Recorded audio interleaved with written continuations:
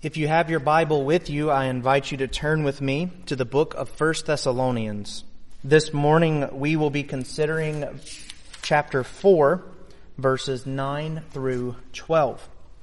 I mentioned last week that we have entered a part of the text where Paul is giving a 4-point lesson in ethics. And this is most likely due to the letter report that Timothy brought back, specific issues that the church was facing, particular topics that they needed teaching or correcting. And so Paul spends some time here in chapter 4 and the first part of chapter 5 addressing these specific issues. He began this series on a topic of sexual morality. And this week he will continue on the topic of affection and shift its focus just a bit. This week will be how we treat one another. Interestingly, he does this by tying in a theme of hard work, and we'll see momentarily why he does so. Now, we're unsure of the exact issue that the church was facing, but by looking at the text and looking at some other places, we can come to a conclusion what was going on needed correcting.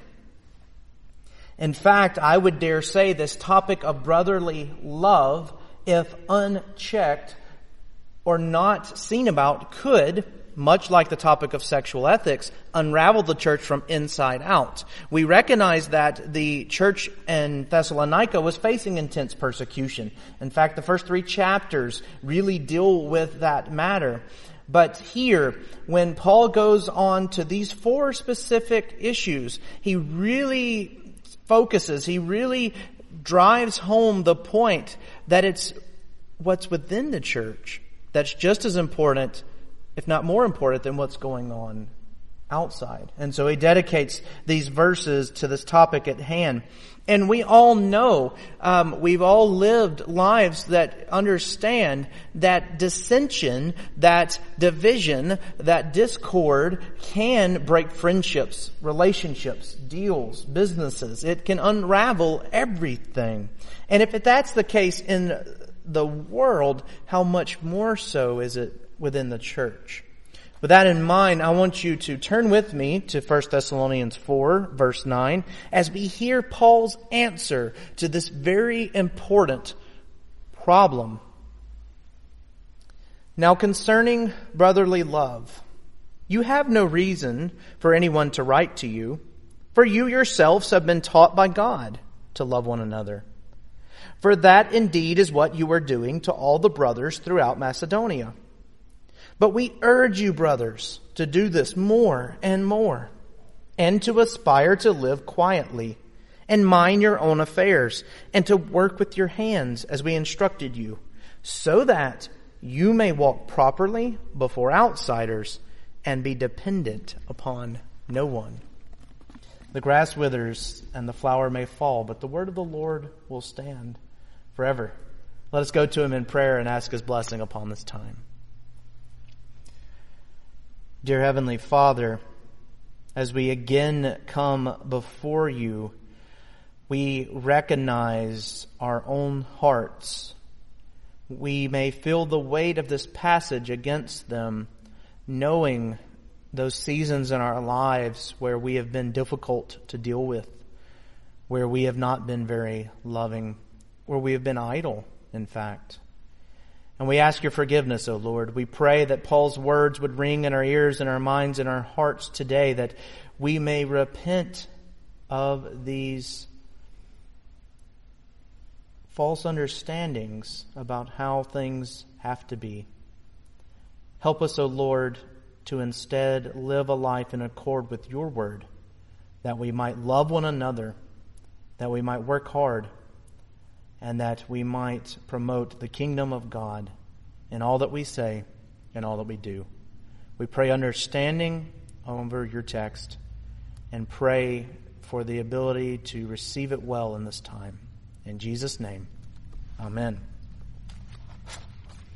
Long before Nick Saban took on the headship of the Alabama Crimson Tide, it was helmed by another great man in his time, Arthur Bear Bryant, said once in a biography that his greatest regret was that he didn't speak more openly about his Christian beliefs.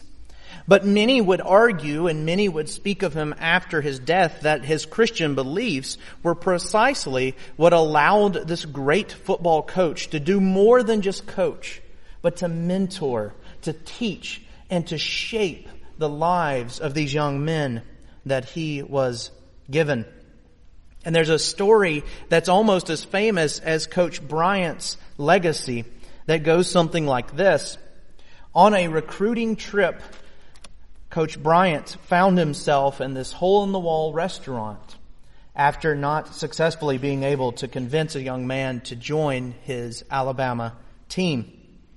He seemed a bit lost and a bit out of place in this restaurant, and yet at the same time, he smiled and showed kindness. He bragged on the food and spoke to everyone in the room. He talked to the owner, and more than that, he promised the owner a signed autograph when he could get home, taking his name and number and address on a napkin. And Bear Bryant would send that autograph and that picture. Well, years later, that man, the owner's grandson, had a chance to go to college and play football. He had his heart set on Auburn. If you know anything about the SEC, Auburn and Alabama are fierce rivals. Well, the grandfather got wind of this and had a stern talking to with his grandson. And he said to him, "You will go and play at Alabama. You will go and play under Bear Bryant. For that man will do more than coach you. He will train you into being a man." And he did. And he went and played for Alabama at his grandfather's request. And some say that his picture still hangs in that restaurant today. But Bear Bryant, in a biography, was recounting this story to some of his coaches. And he says this: "It really doesn't cost anything to be nice. And the rewards can be unimaginable." I can't personally speak to Bear Bryant's faith, not having known him. But I can say that he was quite right on this account. Christians, above all people, should be known for their hospitality and for their kindness toward all others, regardless of the situation. You can go all the way back to God's word given to the people in Exodus and Leviticus. You will see that a particular interest is placed on the well-being of outsiders and of strangers. There are laws in place about how to treat those that are not part of your own, more so how to treat people that are of your house and of your family and of your background. And even today we have Paul exhorting the church to grow in this topic we will call brotherly love. Now, we have to admit that Paul has to speak to them on this topic for a reason. While we'll get to in a moment, they are doing some things well, there are some areas that they could improve on. And just as much as the church had reason to improve on these areas, I would dare say we too have reason to improve on our hospitality, on our love, on our kindness. And so I dare challenge us this morning to consider this text and consider these 2 points as we weigh what does it mean to love one another and what does it mean to be about hard work. We're going to see first in verses 9 and 10 that Christians ought to grow in their love for one another. And then secondly, we will see that good work is a mark of godly life. And we'll find this in verses 11 and 12. With that in mind, let's jump into verse 9 and start unpacking this beautiful passage by Paul. And as we do so, I'm sure that you've heard before, I'm sure that I've said it before. In the Greek language, there are many different words for the English word love. And scholars love to pick them apart, and they love to get to the nuances of, well, in this circumstance you use this one, in this circumstance you use this one. And there's a little bit of fluidity in definition. For any of you that have studied Greek before, you well know this to be the case.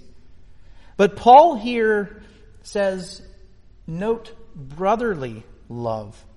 And I will admit I find that phrase fascinating. I'm the oldest of 3. I have 2 brothers. And I come to a couple of conclusions about this before we even say anything theological. One, the person that coined brotherly love did not have any brothers. Or 2, I didn't grow up demonstrating brotherly love. One of the 2 are true. Because what Jesus and God and Paul are really saying here, and what I found often in my heart and in my life, they weren't the same thing. That probably speaks more to my own heart than to the penning of this word. But if you saw it in the Greek, you would see that this is the word philia, of which Philadelphia gets its name, the city of brotherly love. And it's interesting to note that Paul uses that here, because in the time of Paul, this phrase often meant the way in which a family member treated another family member. It's a bond that people have that comes from God Himself, because you don't pick your family for the most part. And if you're like me, again, you learned early on it's best to get along with your family. You're kind of stuck with them. It's not like you can hide it or get away from it. This is the level of connection, brotherly love or family love, that's not shared in any other relationship. The NIV here does something interesting, which I think aids our understanding. It translates this mutual love. It's a love that's not one-sided. It's a love that's agreed upon. It's a love that is by all parties. It's mutual. It's not forced. This is why it's called brotherly love, or elsewhere it's called family love. Now, back to our text, why would Paul use such a phrase of the church? You see, Paul understood that the church must become a family. They must be just as close with each other as siblings are, as a child to a parent or to a grandparent. This was vital for the church community. For if you've ever worked with people that don't get along, you know how difficult it can be. And that's not saying that there won't be disagreements, just like we could expect siblings to disagree from time to time. But at the root of the matter, Paul is saying here, there must be love in the Christian community. And in verse 9, Paul tells us where this must come from, using the exact same pattern he did last week. Now concerning brotherly love, you have no need for anyone to write to you, for you yourselves have been taught by God to love one another. Paul says that the truth of this matter doesn't come from him, but from God. It is God who has taught them how to love each other. And to see this, we would look no further than Jesus Christ Himself. John 15, Jesus gives one of His I am statements. We're told that He is the vine and we are the branches.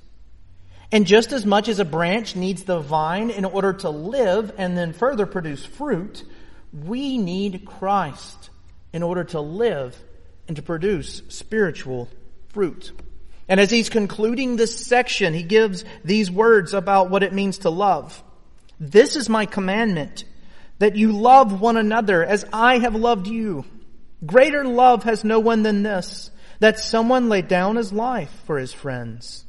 You are my friends if you do what I command you. Jesus had not only demonstrated love by giving up His life, He also calls us to do the same. More than that, He says that true love is a love that is obedient to God and God's Word. And didn't He demonstrate this as well? He didn't only go to the cross, but He fulfilled everything on account of God and God's will for His life. You are my friends if you do what I command you. And this is what Paul is telling the church here. God has taught you how to love. You know the truth from Scripture. We don't need to add any more to that. And he doesn't add any more to that. He says, for that indeed is what you're doing. to all the brothers throughout Macedonia, but we encourage you or urge you, brothers, to do this more and more. See how he's using this familial language. See how he is using brothers. He is respecting them on that level. He's encouraging that family aspect. The church is not ignorant of what the Bible calls them to do. He says so here. You know what is right. You know what to do. You've received it from God himself. But grow all the more. Nurture this. Fertilize this. Strengthen this. See that this grows in your heart and in your lives. This is vital. For you as a Christian and for you as a church. This is vital. And the beautiful thing we read here is that they were doing it. And they weren't just doing it locally. He says so. You are doing this to all the brothers throughout Macedonia and all of the region. The Thessalonican church was demonstrating love. Now, we're not sure if they were showing kindness to people as they passed through the town or not, or if they were financially supporting or in prayer supporting the churches of the region. But Paul knows that they have been demonstrating this love for each other and for the church. And this is something that Paul is very passionate about. Paul is very passionate about uniting the church. Paul is very passionate about calling all believers to recognize that we are one body. Not many bodies, we are one body with the head, Jesus Christ. And as we serve the Lord, we serve one another. And as we serve one another, we serve the Lord. And it's in our best interest to care about what's going on in the church. Now, we know that this would look strange to the outside world, especially in their particular situation. Their conversion has caused quite the stir, and it's likely the source of all of the persecution from a mostly Jewish audience. We know that there were at least a few Jews in the church at this time, although mostly comprised of Gentiles, and this would look strange to a Jewish audience. This acting of love, regardless of background, regardless of social status. But it's precisely for this reason that Paul exhorts them to display it. Because let's think about our own lives. Don't we take notice at kindness shown to us, especially if we don't deserve it? Sometimes it's someone opening the door for us. Sometimes it's someone picking something up that we have left behind. And the kindness could go on and on. We could think all morning about different ways people have shown kindnesses to us in our lives. In fact, I would dare say that if you sat and thought about it for a moment, you could likely recall the last unexpected or undeserved kindness to you. They stay there. They implant in our brains. Why? Because we know our hearts.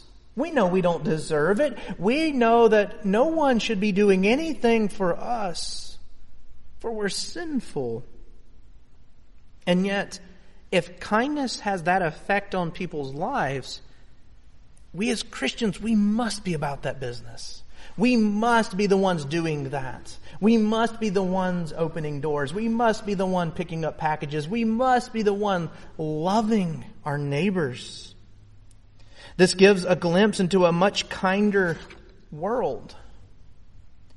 And we all know, because we know ourselves, that this is an area that we can all improve on. Paul exhorts the church, not you need to learn how to do this, but do it more and more. And we too would follow this advice. We too should listen well to what Paul is saying. But Paul didn't just write it to remind them, to encourage them to keep it up. There is an issue at hand. There is a task that needs correcting. And we see that by turning to our next section. And so I invite you to look with me now at verses 11 and 12 to get the full picture. For if we just stayed in 9 and 10, we would be left with this very encouraging, very positive picture. And it is an encouraging, positive picture, but it's to be seen in light of the whole. So let's turn our attention to part 2, where we see good work is a mark of godly living. Paul says, beginning the sentence in verse 11, "But we urge you, brothers." Do this more and more. And to aspire to live quietly, and to mind your own affairs, and to work with your hands as we instructed you. Now, this raises several questions that we need to answer. And the first one, how can Paul call us to demonstrate brotherly love and in the same sentence call us to live quietly and mind our own affairs? Aren't those two things counterproductive? And then secondly, we need to ask, why does Paul instruct the church to work with their hands and remind them that he's already done this before, that this is not the first time he's had to tell them this? And how does that fit into the bigger picture? Well, we actually see the answer in verse 12, so that you may walk properly before outsiders and be dependent upon no one. Well, we need to unpack that for a bit. For while that is a good answer, we probably need to understand those questions a little better so that we appreciate what Paul is saying here. And there's some different ways of looking at this. One understanding of Paul calling us to live a quiet life is saying something like this. You've endured much persecution for your conversion. Now live simple, quiet lives so that you do not attract unwanted attention. A lot of commentators believe this is the case. A lot of commentators look at this and say, you know, church, you've suffered enough. You've been through a lot. You've endured intense persecution, so much so it's pained Paul himself. Just back off. Just be quiet, keep to yourself. Maybe people will leave you alone. And while I understand where they're coming from in this, I don't think that this is the best understanding here. For Paul was willing to go into towns after he had been beaten near to death to preach the gospel again. Paul leaves a mark everywhere he goes for the sake of the gospel, not worried at all about his life or his reputation or what may come of him. Jesus Christ himself left quite a stir, didn't he? When he came, when he served others, when he loved, when he performed miracles, when he taught. All people would be left in his wake different in some way or another.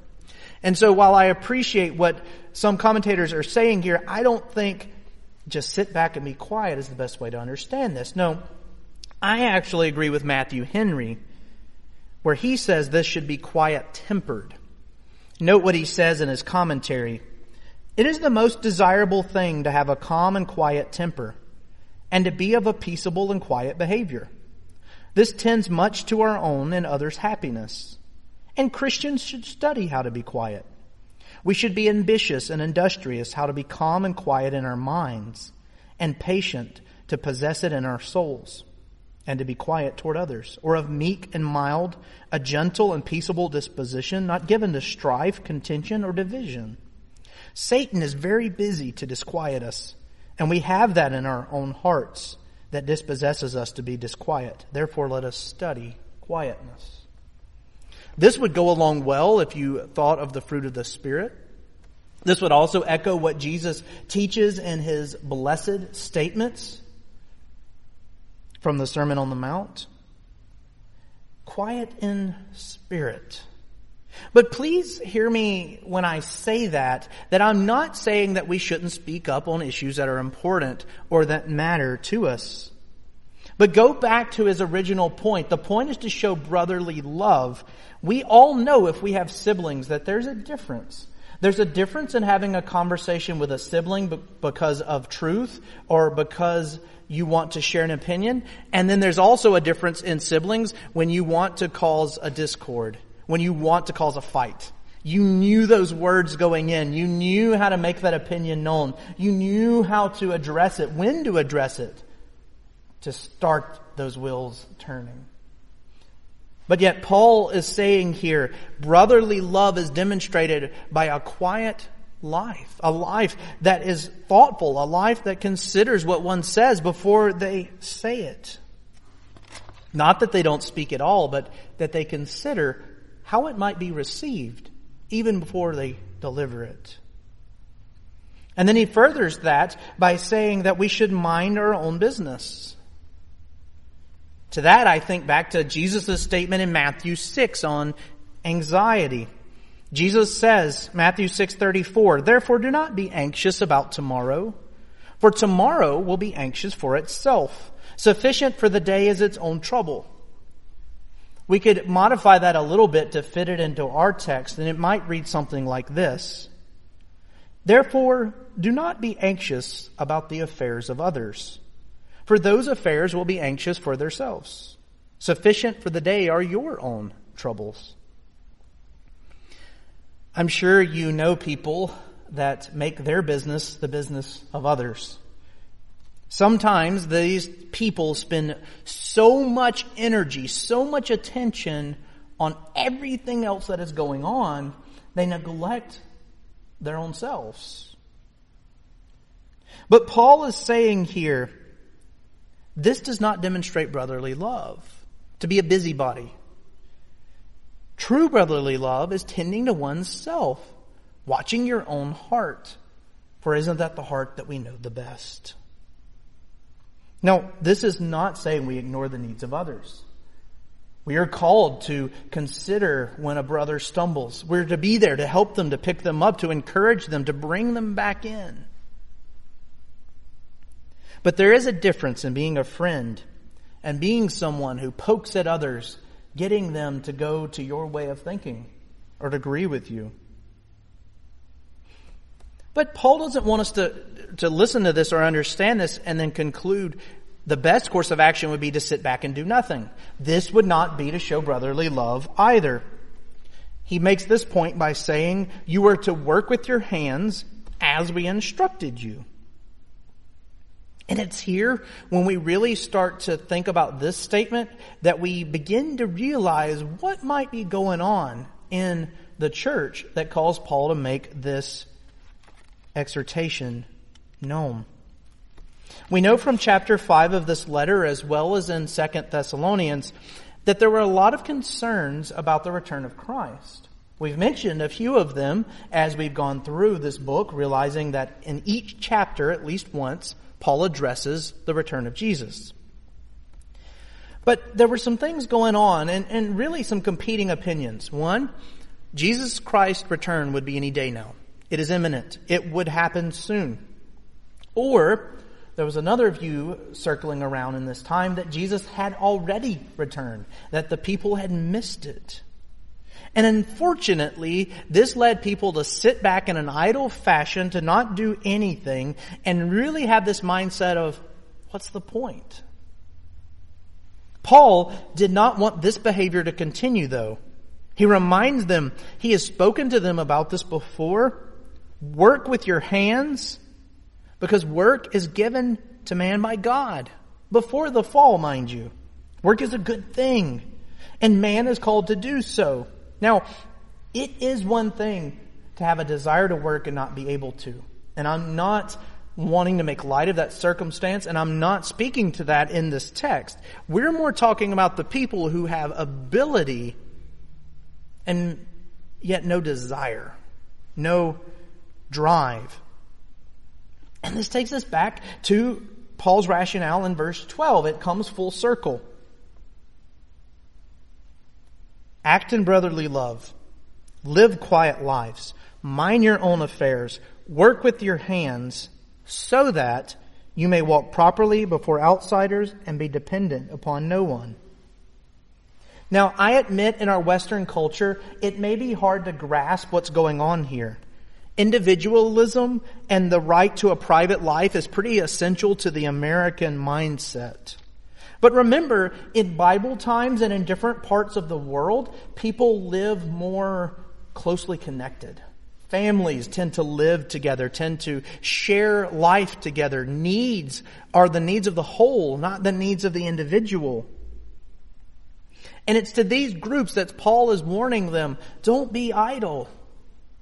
For your idleness doesn't only affect you, it affects the group. And ultimately it would affect the church. We are blessed with many programs and many different ways of helping people who need help. But historically, that task fell on the church. It was the church that cared for the sick. It was the church that cared for the children. It was the church that cared for the elderly. And so these idle people were being a burden to the church.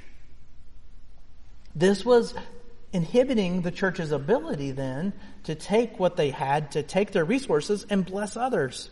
For they were having to spend so much dealing with these people who could work but weren't, because they had become idle. And if we put it all together, Paul is saying here, the key to living a godly life before others is love. Love for each other allows us to work hard, to mind our own matters, to live quiet lives, and give just like Christ gave. Paul is teaching them how to live as Christians. He's explaining how they can win over angry neighbors. It's by loving them. And we would do well to take this message to heart today. While we may not be as persecuted as the Thessalonican church was, I'm certain that we live in communities and work among people who look down on us for our Christian beliefs. Whatever shall we do to persuade them that we're not crazy or dangerous? We love them. We show brotherly love by working hard, by seeking opportunities to care for them and tend to them, caring for our own business so that we're not a burden to our community. We show kindness especially when it's not reciprocated. Ultimately, we grow in God's Word.